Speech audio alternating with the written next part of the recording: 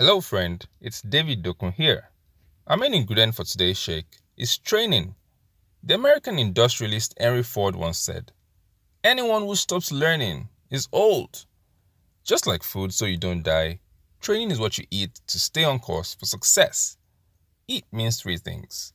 The E stands for equip. The training experience is what prepares you to engage opportunities. A for aid. Once applied, training helps the restoration process by bridging knowledge gaps. And then T for transform.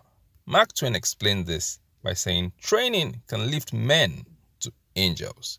Therefore, training is all important because it equips, provides aid, and transforms.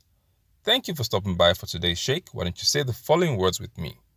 Training helps me reach sky high. I'm not content to only get by. Keep succeeding. I'll talk to you again soon.